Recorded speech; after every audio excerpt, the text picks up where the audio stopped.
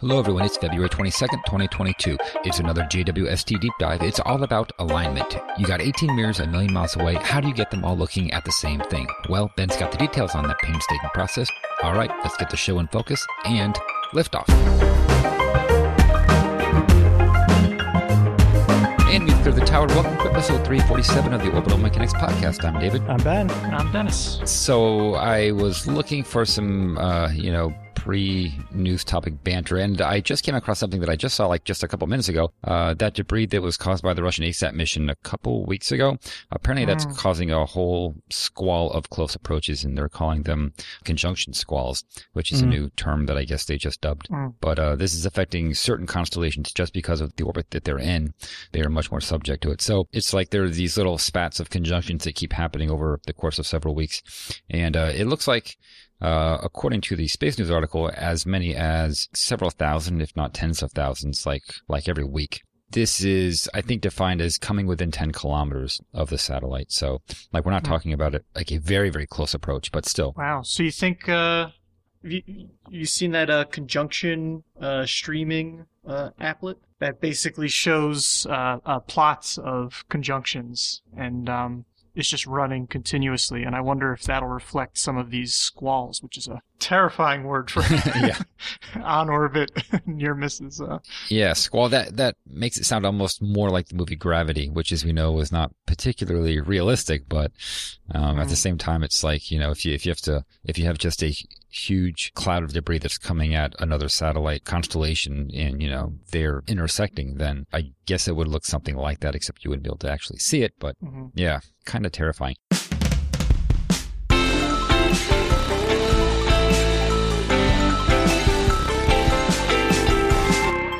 Another JWST rant. Oh, I've moved into the rant territory, have I? Okay. Not a rant. No, you're right.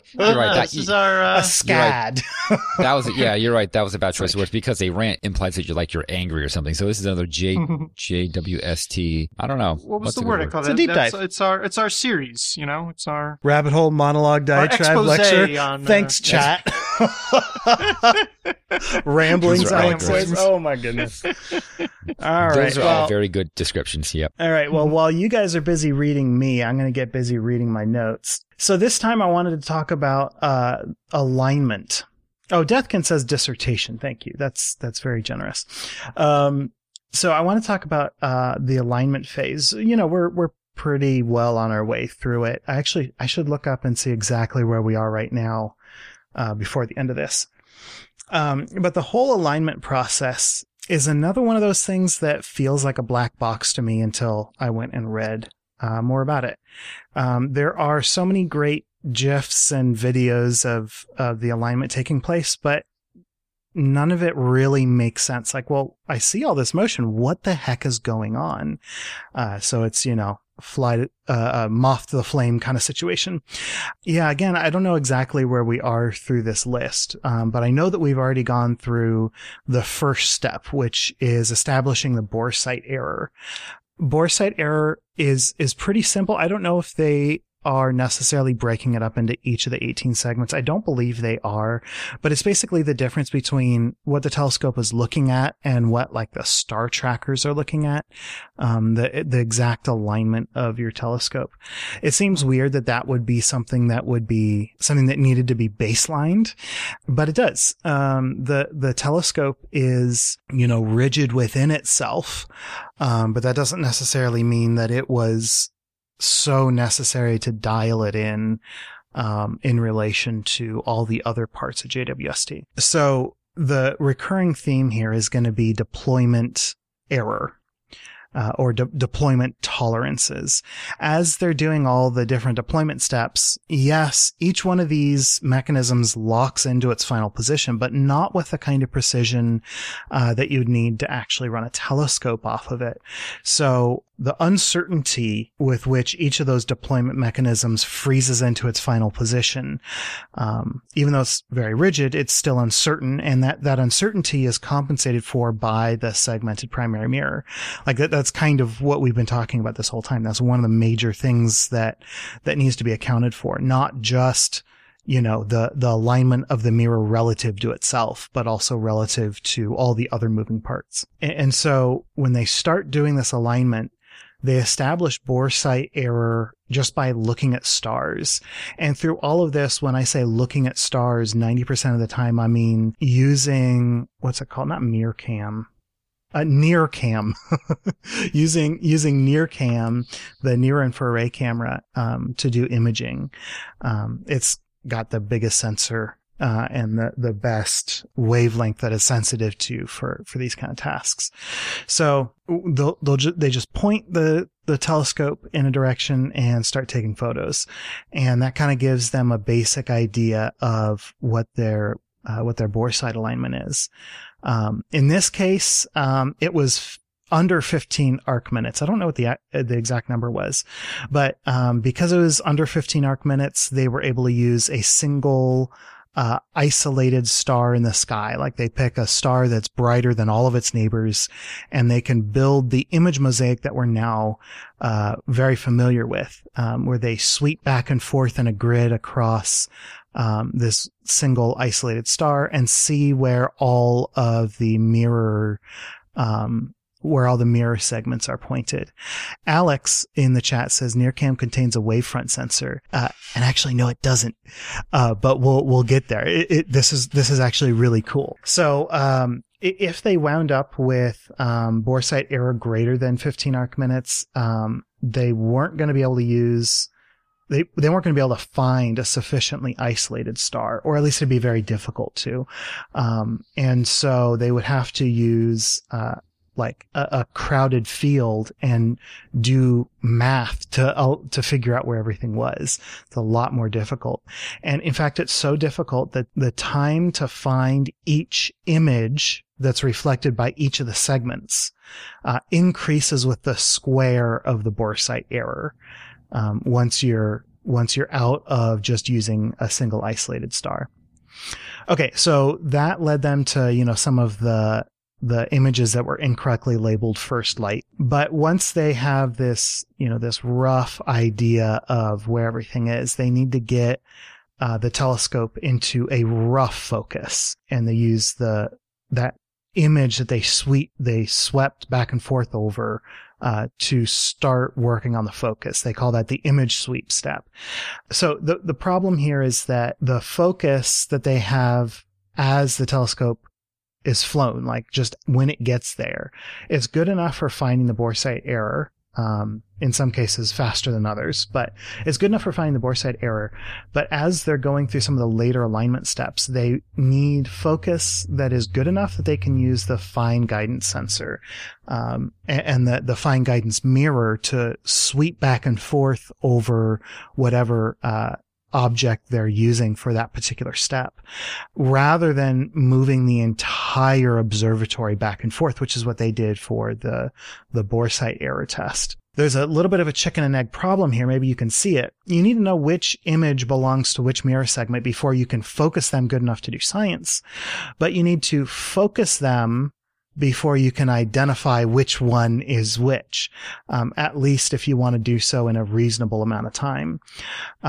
But the nice thing is that it's not quite a tight, solid chicken and egg problem. There's enough of a gap between good enough focus to identify each mirror segment's position and the really, really good focus that you need to actually do observations. And that gap is wide enough that you can just adjust all the mirrors at once towards, an average focus for everybody, and then you can keep working. Colin in the chat asks, what is bore sight error? Is it just when the physical axis of the telescope doesn't align with where the mirror is focusing? Yeah, more or less, right? It's where the actual telescope is, or where the telescope is actually pointing versus where you think it's pointing. Exactly. I mean, just if you ran like the axis that runs in the direction that the mirror is aimed at, that's the bore sight axis. That's what this bore sight error is. I'm not very knowledgeable about space telescopes so much, but I know when you want to look at something in the sky using a ground-based telescope, you slew to the object, But even as good as you are with controlling your telescope and where you want it to point, it's not going to be perfect. There's going to be that uncertainty or that error there. And so once you hopefully get close enough that you can see you compare the field stars that are there, and you look at a star map and you say, okay, well, I want, to be focused on this point here, or centered on this point here. And so you then do a little fine adjustment after that point. And so that's what I guess the boresight error is the first sort of step. Yeah, it's real rough. Colin then followed up and said, so it's similar to collimating a Newtonian. And this is where Dennis and I's knowledge is going to have to overlap. I don't believe so. I think collimating is more like focusing, right? Collimating, right, is just throwing the light in a straight line towards you. And so in the case of a Newtonian, it's already focused, and so you just want to redirect it to a flat mirror so it reaches your eyepiece. Sure. Okay. That's it. So I guess it's similar in a sense that you want to make sure that it's going to hit your mirror in the right spot. Yeah, that's fair. Okay. Right. And in case you don't know off the top of your head, right, the idea with the Newtonian is the light comes in, it reflects off the primary, and then rather than bringing it to the focus, what's typically the prime focus, you put a little flat mirror there that redirects it off to the side of the telescope, and then you can stick your eyepiece or your eyeball off to the side, and voila. You're not underneath the telescope looking at it. So they do rough focus. Like they literally just get an image where you've got one star reflected in all the mirrors, right? They haven't done any alignment. So to get that image, you have to move the telescope back and forth until each one of those mirrors picks up the star. And then you can get all of those images. You kind of, they represent them as a mosaic. I don't know if that's how the math is actually run, but they take each of these images, 18 images, right? And they go, okay, well, this one's out of focus by this much, and this one's out of focus by less. It's closer, but if we move them both down, their average will be closer to being in focus, if that makes sense. They're adjusting them all at once. Nobody's going to be perfect, but it'll bring all of them closer. You optimize over all of them simultaneously. Yeah, exactly. That's a good way to put it. So then they're able to do their segment identification. And this was one of the things where I was like, my first instinct cannot be right. But yeah, actually, you just tilt each mirror one by one and see which image moves. That's all you do. But the segment identification period is also a nice opportunity to find any missing segments. If you weren't able to get one of those missing segments to pick up your isolated star, you can swirl them around in a spiral until it happens to catch the star. And then you're like, okay, cool. I know where that segment is. Once they've identified each of the segments, they move them into a nice, sort of orderly hexagonal array. So that's two nested hexagons in the same shape as the primary mirror segments. Some of these moves were anticipated to be quite large. I don't believe any of them actually wound up being that big. If you look at the image of the unaligned positions, they're pretty well clustered. However, if they had to move them too far, they probably would have had to spiral some of them around and re-identify them. The reason for that is that once you start doing large moves with these segments, the uncertainty of the input versus the output, the input being how much you command the motor to move and the output being the actual direction that the mirror is pointing, that uncertainty gets pretty big. And that's a constraint that we'll bump up against later, but they were prepared to handle that very, very early on in the sequence. That is. So once they've done that, they can start doing their global alignment. And this is where we start getting into the idea of wavefronts. Wavefront sounds like a very fancy term. It makes me think of the Nexus in Star Trek: The Next Generation. It truly is not that. It's used in a lot of different contexts. But here, the wavefront is just a repeatable point in the wavelength of the light. So you could, reference wave troughs or wave crests. But that's like a fundamental idea. A wavefront is just a point in the phase of the light as it's going up and down. That's the phase is that sinusoid, the up and down. Wavefront is just picking a point that we can use to reference the phase. Now, when we're doing wavefront analysis, it starts getting more complicated, but like for now, just like when we're talking about wavefronts, just think the phase of the light. Boy, it gets so complicated. I don't even know if it's a good idea to start there, but that's where I had to start. So you're coming along with me. So once they start getting into the global alignment phase, they're actually able to engage the FGS, the fine guidance sensor, and they will pick the best segment as the guide star. So remember, we talked about this, in our interview last week or the week before. And the FGS gets you really fine control, but it needs to be able to see a star through the mirror. It's a finer guidance than just a normal star tracker. I think it's helpful when trying to think about wavefronts and how they are going to be interacting with the optics is to shift from thinking of individual rays of light, like straight line beams of light, and instead think of how you've got your light source and it's going to be waves of light emanating out from it, isotropically in all directions typically. And so like ripples in a pond. So think of it in that sense, the phase of that ripple as it reaches your telescope. Right. The wavefront has a shape. So like waves hitting the shore are linear. Their wavefronts are straight line. But ripples in a pond, the wavefront is circular. And that's what we're talking about. And with optics, you're constantly changing the shape of that wavefront. And as we're talking about using wavefront analysis and all this complicated stuff to focus these guys, it sounds really complicated, but really all that is meant is what's the shape of the mirror? How is the shape of those waves changing as they're going through?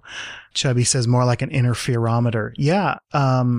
Same idea. And in fact, interferometry is going to come into play as an actual principle. But there's so many little nooks and crannies of detail.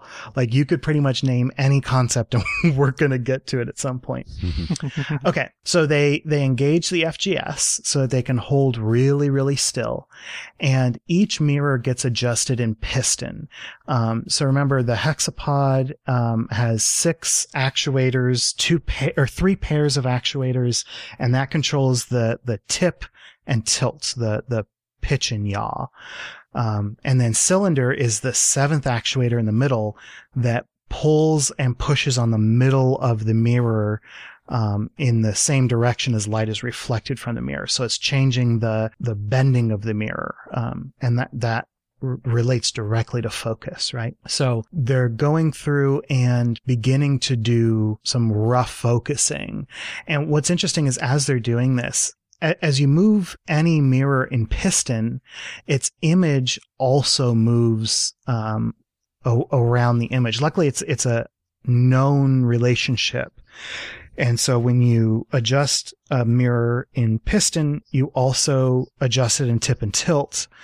Sort of in all 7 of these guys have to move in concert to not only change the focus, but to not change the position of the mirror. And as we're going to get into some of these more wave-fronty kind of things, I wanted to point out that wavefront analysis is done on the ground. There is no hardware on board to do wavefront sensing, which is really cool.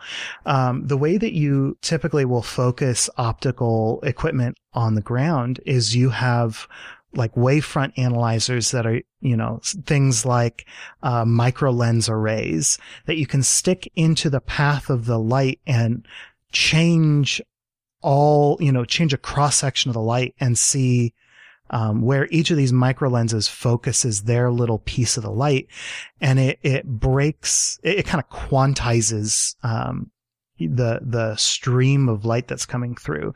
You take, it's essentially taking laminar flow in a hose and pushing it through a sprinkler head or like a shower head so that you break it all up in individual parts. If that was to happen with water, you'd be able to tell if you had water moving faster on one side of your hose versus the other, because now your shower head is going to have stronger streams on one side than on the other.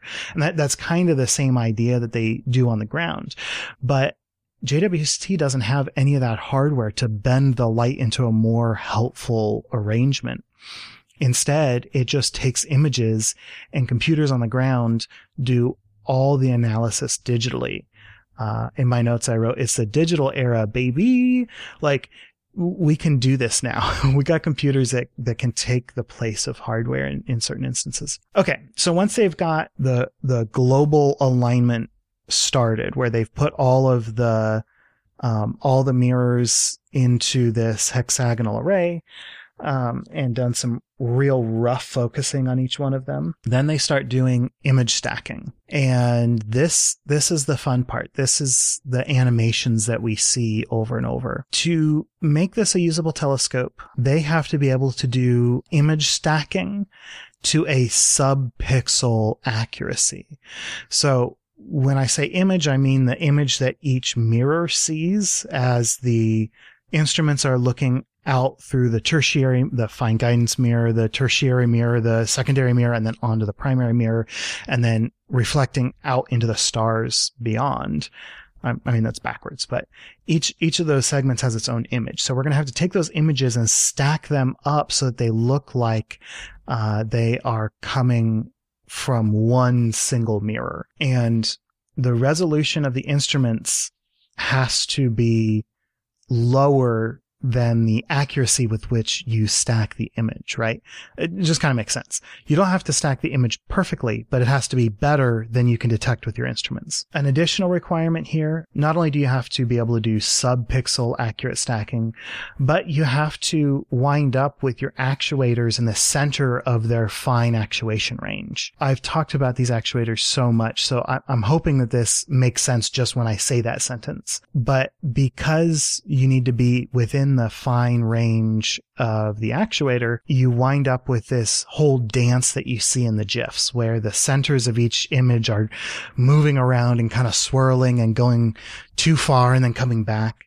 And that sequence is really what fascinates me. Just conceptually, the idea is, big picture, is you want to use the wavefront sensors to get an idea of just how precise your mirror segment arrangement is, because there shouldn't be anything distorting the wavefronts other than, like, I don't know, interstellar gas and things like typically, you know, you do adaptive optics on the ground because you got a turbulent atmosphere that's changing every second. But in space, right, that's the whole idea, is you get above the atmosphere, so you get away from that. So is that true? We will talk about maintenance at the end, but it's true enough. Yeah, we'll get there.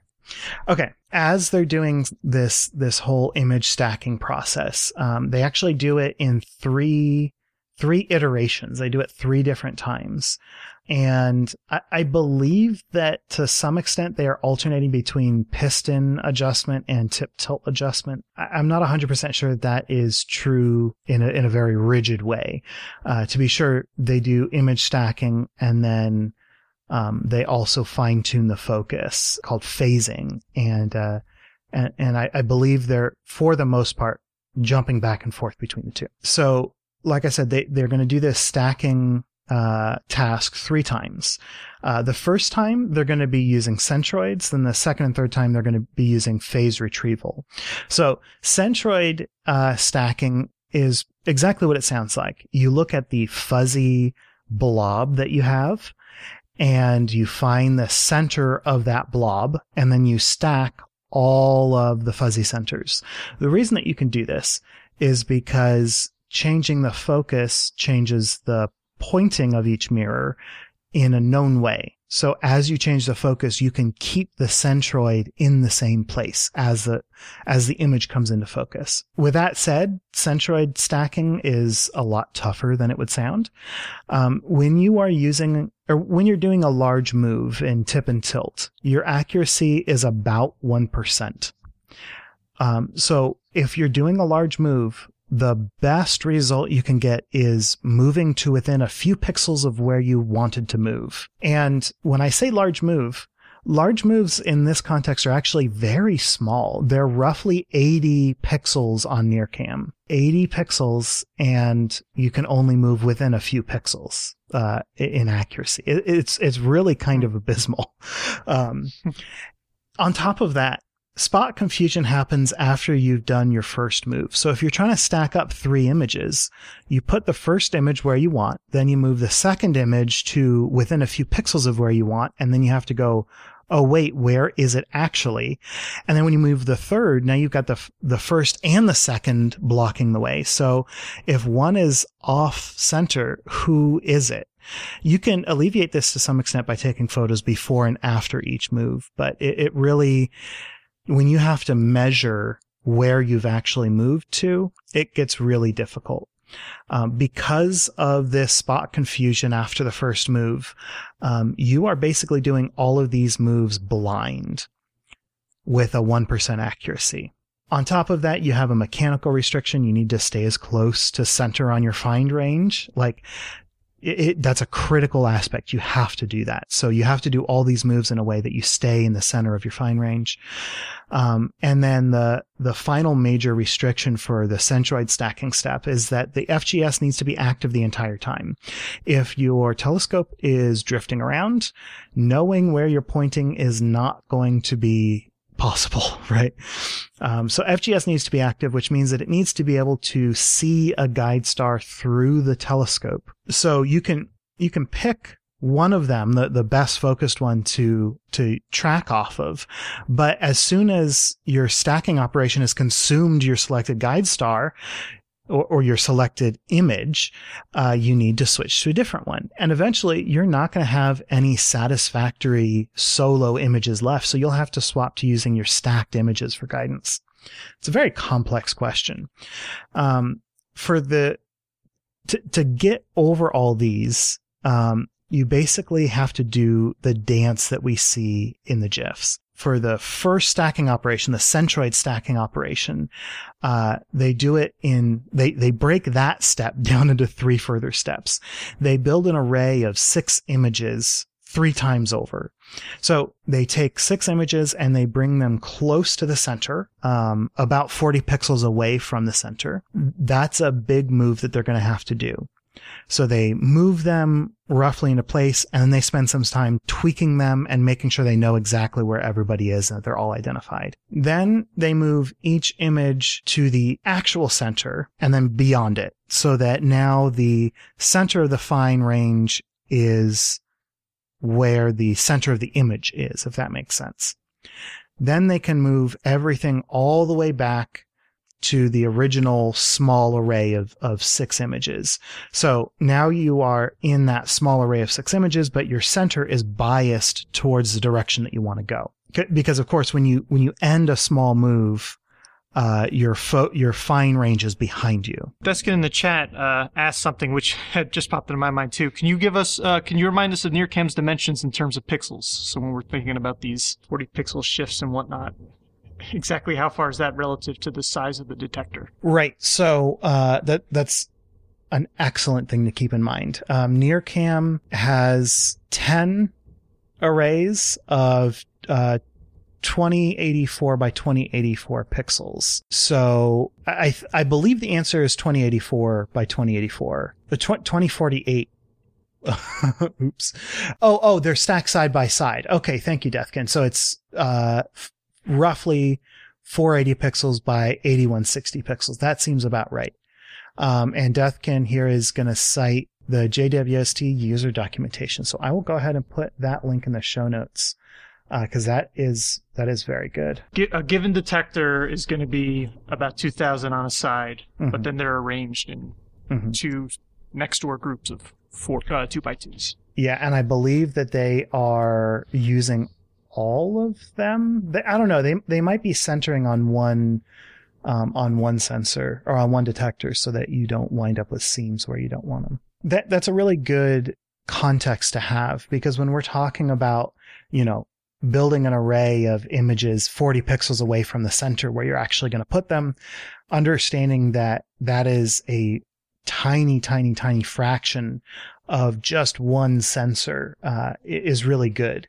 You can see not only all of your segments at once, but you can see a lot more than that too.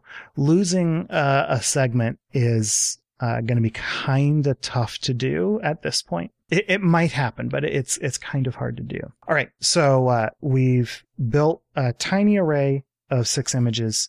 We've biased their centers, their fine ranges towards where we're going to put them. And now we've kind of got them back in the small hexagonal array. When they get to that point, they again have to dial in their location because they've done, something that's close to a large move. And so now their uncertainty is back up. So they need to tweak their positions and get them back into this array, in a sloppier way, but, a well-known way. And they have to know where they are while they are not on the center, because as soon as we move them in towards the center, we start being blind to which one is which, to where each image actually is. So now you've moved the first group of 6 into the center. Now you can do it with 3 more groups of 6 for all 18 segments. You take them from the large array down to a small array that's clustered around the center. You bias their fine ranges. You dial them back in so that you know where they are, and then you can creep them in towards the center, and you're done. Then they move on to the coarse phasing step, and this is where we start getting into interferometry. Coarse phasing, I believe it is only altering the focus of each of these images. Stacking them on centers gets them very close. There's a little bit of tip and tilt that gets done here, but I believe it's very small in comparison to the piston adjustment, the focus adjustment that's being done. All right. So coarse phasing is done using dispersed Hartman sensors. This is probably what people mean, especially, people in the chat right now telling me that there is, wavefront sensors on board. This is probably what they mean when they say wavefront sensors. Dispersed Hartman sensors, the DHSs on board are not actually sensors, although to be fair, most wavefront sensors are really an array of lenses, but then you have to have a sensor in those microlenses focal planes. So I think it's really fair of me to say that there is not wavefront sensing hardware. It's just wavefront altering hardware, right? So this is going to be a little tough to describe in an audio medium. There are 2 DHS masks is basically what they are. And they flip down, or maybe they're rotated into place, I don't know. But they're placed over the near cam in the same way that you would put in a filter. And so they have 10 individual apertures on them, and they really look like a refill pack of disposable razors, where you have these long rectangles all stacked on top of each other. And in this case, they've got what looks like pink plastic in the middle. It really looks like a disposable razor head. So the way that these are arranged is, if you think about the 18 segments of the primary mirror, they're in a hexagon, but if you were to lay horizontal lines going from flat to flat, you would wind up with columns of hexagons. If you were to rotate those lines 60 degrees, so now you're going tip to tip, you would wind up with different columns of hexagons, but they're all the same hexagons. They're not 90-degree column row kind of pairings, but they're orthogonal in some sense, right?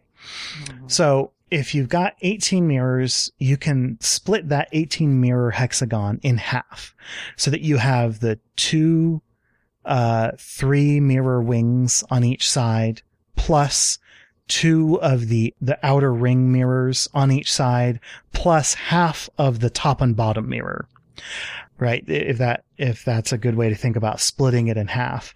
And then the inner ring gets split up 3 and 3 because it's a 6-member ring. So each of those 2 halves has 2 mirrors side by side, stacked on top of each other, going out around the middle hole where there's no mirror, and then coming back down to the bottom. And so if there's 5 pairs on each side, that's 10 pairs overall, given that the top and bottom pairs share the top and bottom mirror. That's how these apertures are arranged. Each aperture covers 2 mirrors, and only the top and bottom mirrors have more than 1 aperture on them. And there are two Hartman sensors, Hartman masks. One runs flat to flat, one runs tip to tip, or point to point, I guess. And so well, actually, I guess it doesn't, because it's 60 degrees. So it's flat to flat versus a different flat to flat. But you wind up, selecting two different sets of 10 pairs of mirrors. And what a DHS does is it creates lines of light on the mirror, which is maybe another reason why this seems so much like a disposable, razor container to me. But you put, I think it's 10 very fine lines onto your sensor. And each one of those 10 lines is made up of light reflecting off of two different mirrors. So as those two different mirrors, as their light combines, you wind up with that light interfering with each other. The important component of that interference is not the difference in the wavelength of the light, because ideally you would do this with a single color of light, like a very narrow band of light that's all one color, monochromatic as best you can do. In reality, it's going to be a little fuzzier because we're looking at actual stars, not, perfect monochromatic collimated light sources in the laboratory. But you wind up with this interference from two different mirrors, and the major component of that interference is a result of their focus relative to each other. And because you are pairing each mirror up with two different neighbors, you kind of wind up with this matrix of relative values that overlap enough that you can compare any value to any other value by making kind of this big network of comparisons. You kind of chain them. Yeah, exactly. To their neighbors. Yeah, exactly. Yeah. And what's really cool is that the image that's produced by these guys is called a barber pole image. It's, like 10 thin lines of light on the sensor. But if you look really close, each one has diagonal lines running through it that look like a barber pole is what they call it. I think these look more like candy canes, but the slope of the line, well, actually it's the distance between each line, but I think it's easier to imagine the slope of the line changing to create, a very boring barber pole that just has flat rings running around it. So when the barber pole is spinning, the rings don't appear to move up or down. That's like the perfect focus, where everybody is these like flanges, these ridges are not actually ridges, they're just lines stacked on top of each other, making up the bigger line. Being more and more out of focus results in longer and longer swirls on that barber pole, so that the lines appear to move faster and faster and faster as the barber pole rotates. What's interesting about this is that because it's interferometry, which is mysterious and magical, you don't have a minimum detection precision as much as you have a maximum error detection. So the maximum that this thing can actually handle is a difference of 350 microns or so between each mirror. The before flight calculated deployment uncertainties were believed to be well within 350 microns for each mirror. It turns out they actually were well inside 350 microns. What's cool though is that should something have gone absolutely crummy, and the deployment uncertainties have been way wider than we thought they were going to be, you can actually scan through piston adjustment for each of the mirrors, and you can actually get your detection range up to several millimeters worth of error. But that wasn't actually required. All right. So once you've got you've got this chained two-dimensional 60-degree network of all these comparison values, you basically apply linear regression, and you come up with, you have to apply linear regression to 18 sub-aperture measurements, right? Because we do 2 sets of 10. And that gives you piston corrections for all 18 segments. Linear regression is very, very simple and very, very difficult. Like at the same time, it's really hard to imagine if you don't understand it. If you do understand it, it's incredibly simple. Like my best example of that is, I made my partner sit down and watch a video about, training a neural network. Cause I was like, this is like actually really cool. Like this math is doable by somebody like me. And so I sit her down and we watch, 3 blue, 1 brown. And she sits there watching and she's like, okay, I don't understand how, and then she goes, oh, it's just linear regression. I go, yeah, it is. She's like, oh, well, that's boring. And she didn't turn away, but she basically like went back to whatever she was doing because, linear regression is really a simple concept, but it's cool that it can be applied to training neural networks and also focusing space telescopes. Sorry for the digression, but I love when I see linear regression pop up. Okay, that's coarse phasing.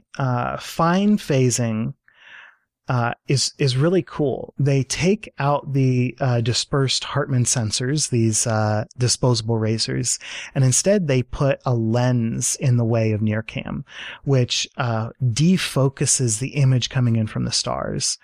And then they take images using this fuzzy, like cross-eyed setup. And they can run a phase retrieval algorithm on the ground. And that gives you tip, tilt, and piston adjustments to get as good as you're going to get in this setup. There's one more step. I don't want to make it sound like there isn't another step after this, but phase retrieval algorithms, I didn't look into them too much, but basically you can use this fuzzy image to detect the focus in a very, precise way. I believe it's very similar to the interferometry effect that you get on the highway when there's an overpass with a chain link fence on either side of it. I don't know if anybody listening has ever experienced this, but it happened all the time in Chicago.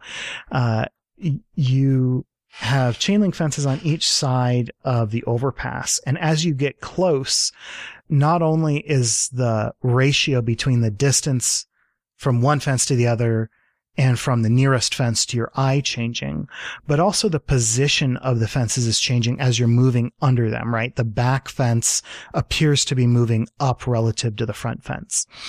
And so you get this really cool effect where first you see just gray fuzz of fence, and then in that gray fuzz appear dark lines. And then as you get closer, those dark lines move closer and closer together until you can see a magnified image of a chain link fence. And that image of the chain link fence is getting smaller all the time and it's moving upward all the time. And so I mentioned that because I guess that's almost like a pinhole camera, right? And that's kind of what this feels like to me. When I take my glasses off, I've got really bad vision. But if I squint or if I hold 2 fingers up in front of my eye very close, I can kind of focus that light. That's not what's happening here, but Morier. Yeah, the Morier effect. Thank you, Alex. It's very cool, and it happens in very distracting ways sometimes in digital photography usually.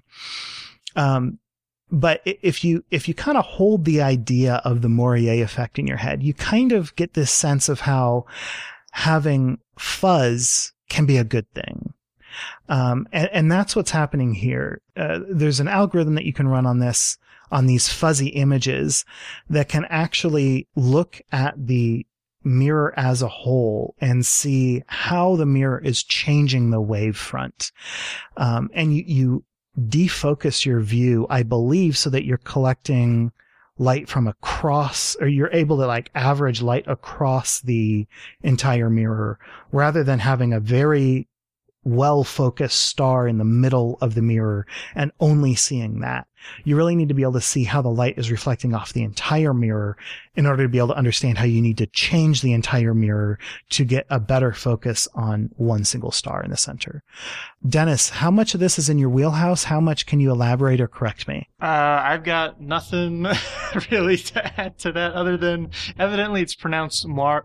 But as far as anything substantial, I couldn't really clarify it any better than I think you did. So if I did not describe this well, and you happen to be better versed in optics than I am, please write in and correct me. If you have a better analogy, if you have a better way of explaining this, I would really love to hear it, and I'd love to repeat it on the show, because we're getting into weird optics, right? Weird optics at a distance, right? They're out at L2. Like, I hope that at the beginning of the segment, I impressed upon everybody how difficult this really is. We're focusing this telescope without taking any direct measurements of it, with uncertainty and blindness at every step. And yet by doing some really clever, but fairly simple tricks that your optometrist doesn't want you to know about, they're able to get really amazing precision out of this thing. Okay, so the final step is called multi-instrument, multi-field sensing and control. And basically what they do is they take defocused images at 5 different field points using each of the instruments. To defocus for this, they add or subtract 100 microns of a secondary mirror piston, instead of, a little flip down, hey, this makes you, little flip down, drunk goggles or beer goggles, right, in front of each of the instruments. They just defocus the entire thing. Then they do their phase retrieval algorithm again, using all the instruments, like data from all the instruments at 5 different points, 5 different fields of view. And what's really cool about this is that it allows you to capture any field-dependent errors. If you picked a star to do all your focuses on, and the star is bad for focusing for one reason or another, multi-instrument, multi-field sensing will take care of that for you. However, it's bad for a large number of reasons. Some of the instruments undersample in some wavelengths. Using multiple fields results in broadband light instead of like nice, tidy monochromatic light. Near spec, the instrument itself is bad for this. It has a micro shutter array that you have to account for. And then there's also the requirement to not defocus too much, because you need the FGS up and running, and the FGS is looking through the mirror.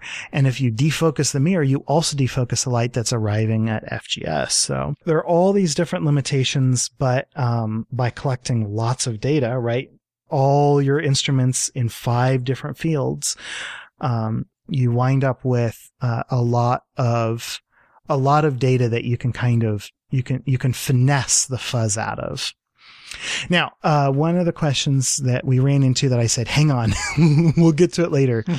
All of this requires maintenance. Correct. There is no atmosphere changing the seeing of the telescope. However, the telescope itself is not monolithic. The telescope is not perfectly rigid. And so the telescope itself is going to drift. And so they've thought of this ahead of time, and it's already baked into the scheduling. They will retake their fine phasing measurements every 2 days, and that will allow them to track alignment as it drifts in one direction or another. And right now, the baseline plan is to perform phasing corrections every 2 weeks. We'll see if they need more or if they need less. But right now, they're going to check every 2 days and make corrections every 2 weeks. That is really what I was wondering about that more than anything. Yeah, me too. All right, that's your JWST deep dive for this week. Short and sweet this week. We just got 2. Why not? Dennis, what's the first one? First up, Chandra X-ray Observatory suspends operations. Chandra mission specialists have put observations with the X-ray telescope on hold while investigating the cause of a power supply issue. Operational since 1999, the spacecraft is operating normally, with the power anomaly occurring on the high-resolution camera instrument specifically. Mission specialists plan for the Great Observatory to resume normal operations with its advanced CCD imaging spectrograph soon. This latest issue isn't the first for Chandra, which had suffered a gyroscope problem in 2018 and an anomaly with the same high-resolution camera in 2020. Next up, China reviews human spaceflight plans and communications with the U.S. government. Among its crewed spaceflight ambitions, China is researching and developing a next-gen reusable LV, a winged space transportation system, and a 2-stage Metalox rocket drawn from SpaceX's Starship/Super Heavy concept. Differences include the use of a gas generator engine rather than a staged combustion one, and the vehicle would be capable of lifting 20 tons to LEO, 1/5 what SpaceX's Starship is designed for. Meanwhile, the government has stated that it is open to establishing formal lines of communication with the U.S. for space debris issues, after the Tiangong station performed 2 maneuvers in 2021 to avoid close approaches by Starlink satellites. Chinese authorities said they attempted to make contact with U.S. officials about the close approaches but received no response, while the United States government said they never received any such communications. So, let's move on to this week in spaceflight history. We have 3 winners. We have Deskin Miller, Law Loving, and Uncle Willie. And the clue was, this is why we keep the mezuzah rolled up. And if you don't know what a mezuzah is, well, I mean, like, even if you don't, you could just search it. I feel like this is a pretty easy clue if you just did a little bit of Googling, but I guess maybe that'd be cheating. Although I feel like some people do that anyway. No, so like, I don't know if I'm allowed to set the official stance for the podcast, but my stance is that Googling is strictly forbidden, but it's completely unenforced. So you have fun however you want to. I will, like, if I can tell that you Googled, I am not going to say a word. So it's like the speed limit, you know, like you're supposed to drive the speed limit, but you can really drive 5, 10 over. If you do 15 over, you're going to get pulled over, but like, I'm not going to pull you over if you do a 15 Google over. 15 over Google. Like you do what you want to do. You make it fun for you. If that's doing a Google, then you do a Google. I mean, I feel like that I would have to, but for like most clues, because like you know approximately what this is about, but you have to like figure out, you know, like you have to figure it out exactly. So you have to Google a couple things. I would be shocked if anybody was ever able to guess any of these things without Googling. Like I would really be shocked. But so that was a clue. The event was the 22nd of February, 1996, and it was the launch of Columbia on STS-75. You know, so we're going back to the shuttle era, and I guess I'll just explain the clue really quickly. So a mezuzah and why, you know, do we need to keep it rolled up? Well, okay, so the main event that happened on this particular mission was the demonstration of a tether satellite system, and, you know, which kind of has to be spooled out or rolled out. And a mezuzah is I don't know how to describe it, but it's very common among the Jewish community. It's basically a little piece of paper with a prayer inscribed on it that you then roll up and you put inside a little container that you then mount right at your front door or the entrance to most rooms in the house, except for the bathroom, apparently. And that's my best understanding of what a mezuzah is. It's a talisman, right? It's a physical object that represents religious significance. And in this case, it's a requirement for an Orthodox home, but also like it's a blessing. It's a way to, invoke a prayer by touching it. And like, sorry, I'm going to go off on a little bit of a tangent here, but like mezuzahs are so interesting, as with all Jewish law or Jewish teaching, like because there's no central, authority. All the different scholars and rabbi have their own interpretations. And so, mezuzahs are one of the fun ones where they incorporate, multiple teachings. There was a disagreement whether it should be mounted vertically or horizontally. And so they mount it tipped like diagonally. Which is nice because it kind of, if the top is tipped inwards towards the house, it kind of looks like it's like God is coming into the room with the prayer. But like, I just love the pragmatism of like, well, all these different authorities disagree, so we're going to kind of do halfway in the middle. Compromise, yeah. Yeah. So why this mention of mezuzahs? Well, so there were two crewmen on board this mission, Jeffrey Hoffman and Scott Horowitz, both Jewish, and they got the idea, since they were sharing a bunk, that they would attach a little mezuzah just there on the bunk with a piece of Velcro. And so that's how the clue came to be. So you have a rolled up mezuzah and you have a rolled up space tether, which we will now talk about. All right. So the tether satellite system, this is something that was actually conceived of with the Italian Space Agency. So there was a previous mission. This is actually the second one. The first one was several years prior to that, and that ended in failure. They were trying to get full deployment out to 20 kilometers, which is insanely long for a tether, and it snagged. And so they only got, I think, like 8 to 12 kilometers, something like that. They didn't get too far. Oh, I think it was much shorter than that, if I remember correctly. Hundreds of, like 100 meters or two. 800 feet. Just 800 feet. Well, that's just pathetic. Yeah. So that problem occurred because of a little bolt that was actually protruding in the tether deployment system. So it got snagged on a bolt and it could not be extended any further. But they fixed that on this mission. They actually redesigned the deployment system entirely. They made like a lot of changes, and they made some changes, I think, to the tether as well. But they did have a hiccup on this mission too. The tether satellite system is basically the tether plus the satellite.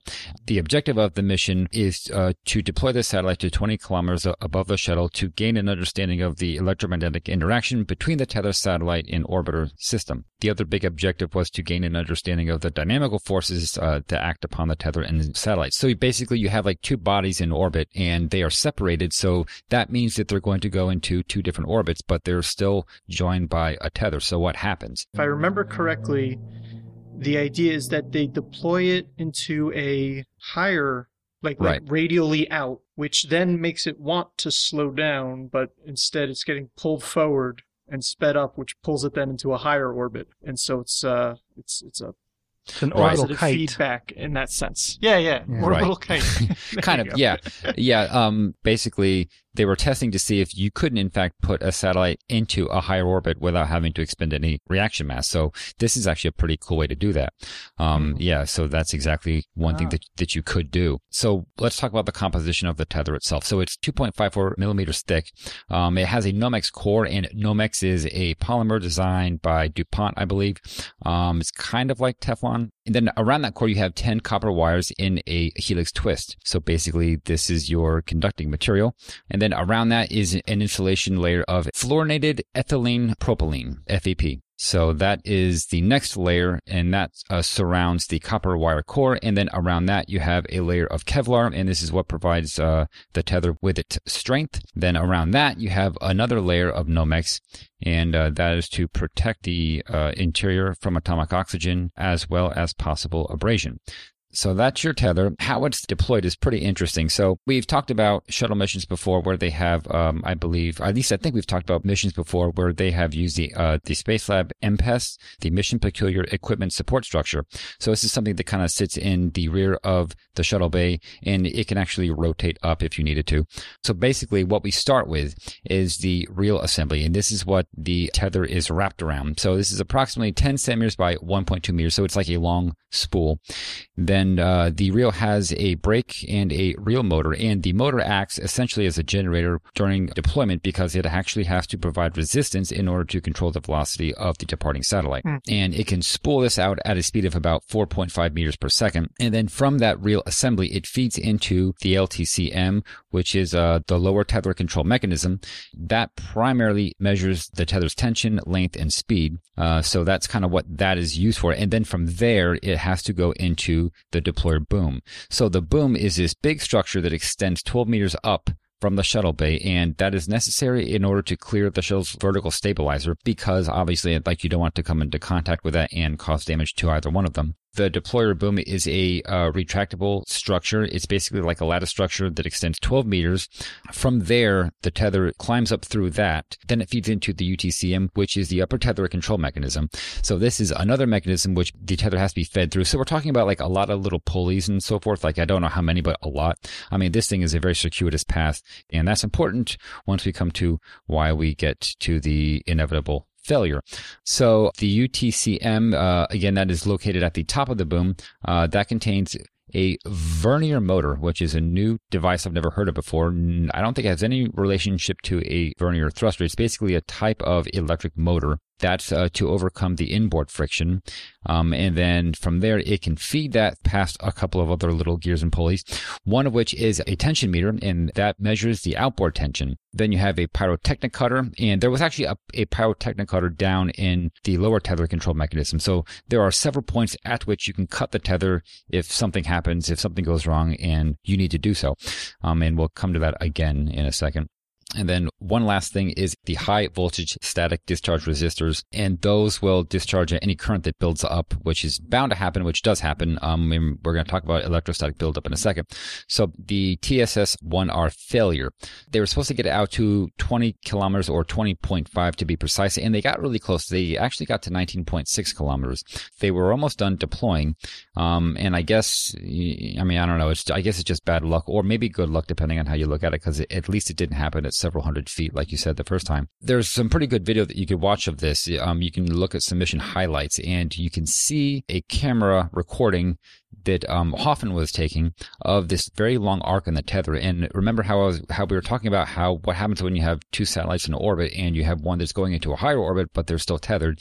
I guess it takes on this particular type of a shape, like the tether will arc. It's not a straight line. It's not linear, but it kind of arcs. And maybe that has to do with some other electrodynamic reasons, perhaps. I think that might be part of it. There might be some kind of drag that's being imparted by the Earth's magnetic field. I'm not sure.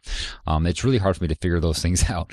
But it does have a pretty peculiar shape. But just as he was taking that recording, something happened. He noticed it going kind of slack, and then he noticed these little ripples, and then he basically shouted out, the tether snapped, it's going away from us.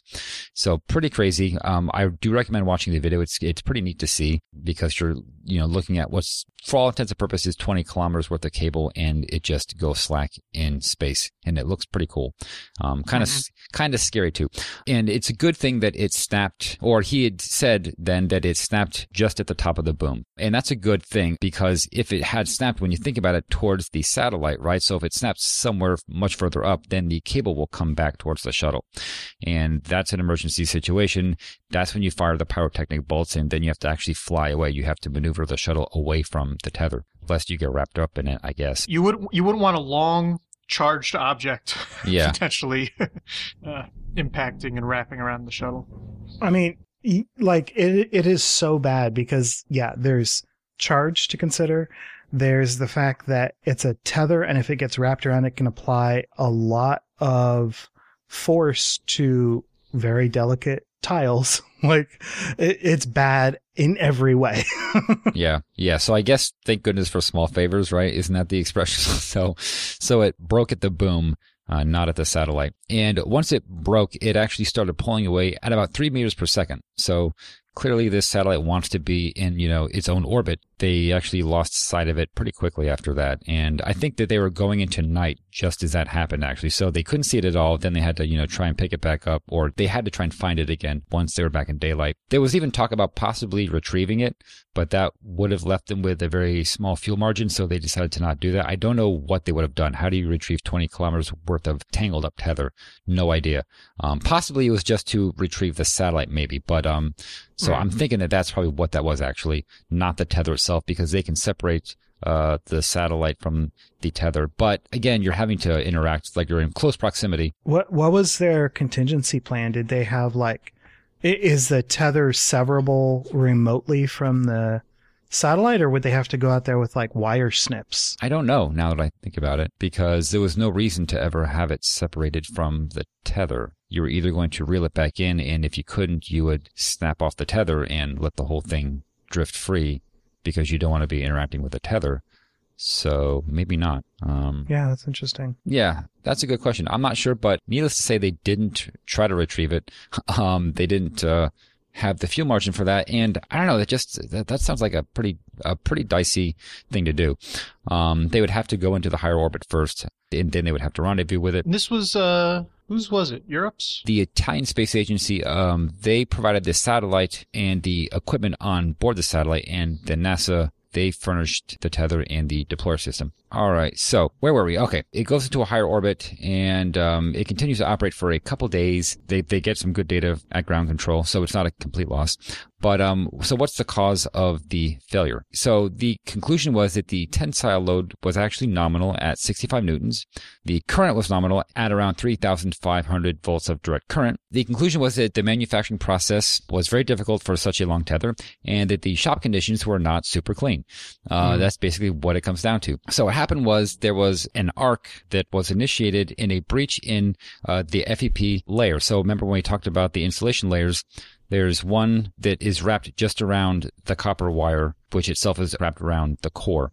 That layer closest to the copper wire had some little bubbles that were basically part of the manufacturing process. They didn't get them out. These bubbles are at approximately, like 1 atmosphere. And so when you get that into the vacuum of space, they're bound to expand. And there were contaminants as well. So the arc was induced by high voltage current, which caused combustion products that then in turn provided a charge pathway to sustain flow within the LTCM. It basically closed the circuit. Yeah. So basically there's many ground paths. Once you have that arc occurring, it's like feeding through all this equipment right there within the shuttle. So it was basically grounding to shuttle, which is not good. And that caused the Kevlar to kind of like sinter away and burn away. And since that's what provides the strength of the tether, once that gave way, the whole thing just snapped. And then that was it. So they have a very detailed analysis of how this happened. So from the feed system, once it left the actual spool and then fed into the lower tether control mechanism, they started to notice all these weird fluctuations in voltage. They could tell essentially it was continuously arcing to different objects, like as it fed through that lower mechanism and then up the boom and then into the upper control mechanism. So it was just, continually arcing. And then one last arc just there at the top was enough to blow the thing. Plus there was more tension on it too, because it did not have the motor at the top that was basically holding it in tension. So, that's when the full force of the satellite that was pulling on it, that's when it snapped it free. So that was not good. But at least, again, like I said, it snapped at the right spot. They then retracted the boom and closed the bay, and that was that. They did not try to retrieve it. Yeah, this is the quintessential wild things you could do with shuttle.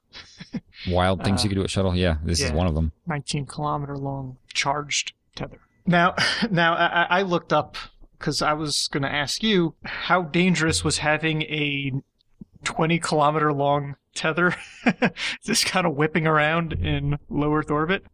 But apparently it deorbited within a month. So, but during that month, it was more likely to cause, or to, strike something than most objects. Right. Mm-hmm. Yeah. Lots of volume occupied means that it's going to deorbit quickly, but it's also going to hit things quickly. I wonder if current was induced into it by the magnetic field of the Earth. Cause that's one of the ways that they intentionally deorbit things, right? Is with long conductive tethers. So I wonder how much each of these factors contributed to its deorbit speed. I mean, we know it's electrically conducting, so. Right. We know that for sure. All right. So, Dennis, you have next week's This Week in Spaceflight History, and the date range is the 1st through the 7th of March. And what is the clue? Clue for next week in 2004, 5 minus 7 equals 46 plus 21. That sounds like solid math. All right. I don't know. But if anyone else out there thinks they know, give us a tweet with the hashtag ThisWeekSF, and good luck. Good luck, everybody. Okay. Upcoming spaceflight events. Got 6 of those. So a lot today, or this upcoming week. And Ben, what's the first one? All right. So first up is a Falcon 9 Block 5 launching Starlink Group 411. It's 46 satellites this time. It's got a launch window running from Friday, February 25th at 1540 hours UTC to the 25th at 2137 hours UTC. This one is flying out of Vandenberg from SpaceX's Space Launch Complex 4E. And then after that, we have on the 25th, we have a Long March 4C, and that is flying LSAR 01B. And this is a Chinese civilian L-band radar Earth observation satellite, so that's all we know about it. Launching at 2344 UTC. It looks like an instantaneous launch window. It is launching from Pad Launch Area 4 and from Jiuquan in China. And then also on February 25th, we have a non-launch event, which is Parker Solar Probe's perihelion number 11. And so this is the second of 7 at this particular distance or orbit around the sun before its next Venus flyby. And so this takes it 9.2 million kilometers or 5.7 million miles, which, in astronomical terms, is quite close. And it is going to be screaming by at 163 kilometers per second or 364,000 miles per hour. Man, that's a fast spacecraft. Yeah. It's cooking. In more ways than one, huh? It's weird to have scientific notation in our show notes. We don't normally deal with numbers that big or small. After that is an Electron. This mission is called the Owl's Night Continues. This mission is to launch Strix Beta. You might be familiar with Strix Alpha, or I think we actually called it Strix A on this show for some reason. But Strix Beta is the upgraded version of Strix Alpha. So Strix is a satellite constellation that does synthetic aperture radar imaging of the ground. Synspective is the name of the company that's building this constellation, and they want to put 25 Strix satellites in orbit. These guys are pretty cool. I mean, it's civilian ground imaging capable of a resolution of 1 to 3 meters ish. This is the second Strix satellite, I believe, and they're planning on having a total of 6 by the end of the year. The Owl's Night Continues is going to be launching on Sunday, February 27th at 2035 hours UTC off of the Mahia Peninsula in New Zealand. After that, on the 27th, we have another Long March 8, the core only, so no side boosters, and it is launching Hainan 1 and 4 other satellites. And a quick Google tells me that Hainan 1 is a small Earth observation satellite, basically for tracking ships at sea, things of that nature. It'll be launching with a window of 0130 UTC through 0630 UTC. So big launch window, launching from Wenchang Satellite Launch Center from Pad 201. And then finally on March 1st, we have an Atlas V that is going to be heaving up a big old GOES satellite. And this particular one is GOES-T. Which will be renamed GOES-18 once it makes it to orbit, hopefully. And so this Atlas V will be in the 541 configuration. So that means the 5-meter fairing, the 4 solid rocket boosters, and then the single-engine Centaur upper stage. This one has been delayed since last December 3 times, and so let's hope it makes it to orbit this time around. And so again, that's March 1st with a window from 2138 to 2338 UTC, which is 4:38 to 6:38 p.m. Eastern Standard Time, and it will be flying out of Slick 41 at the Cape. All right. Well, those are your upcoming spaceflight events for this week. All right, and that means that it's time to deal with the show for this week. And we would like to thank Ronald Jenkins and Tim Dodd for our music. We record live on Sundays at 9 a.m. Pacific, 12 p.m. Eastern. Thank you so much to our $5 and up Patreon supporters for joining our recording sessions and helping us make correction burns on the fly. And a special shout out to Sam, Colin, Deskin, Mike, VT, Chubby, Alex, and Gopal for joining us live in today's chat. Thank you. If you want to support the show as well, please leave us a review wherever you listen, or visit theorbitalmechanics.com/support for our Patreon campaign, affiliate links, and other resources. For more information on this episode, such as show notes and other links, visit our website at theorbitalmechanics.com, and be sure to check out our store for mission patches, t-shirts, and hoodies. You can talk about the show with other listeners on Twitter and Reddit. We're Orbital Podcast on both, and you can talk directly to us by emailing info@theorbitalmechanics.com. All right, so that's it. We will see you next week on Orbit. Until then, later. Bye, everybody. See you.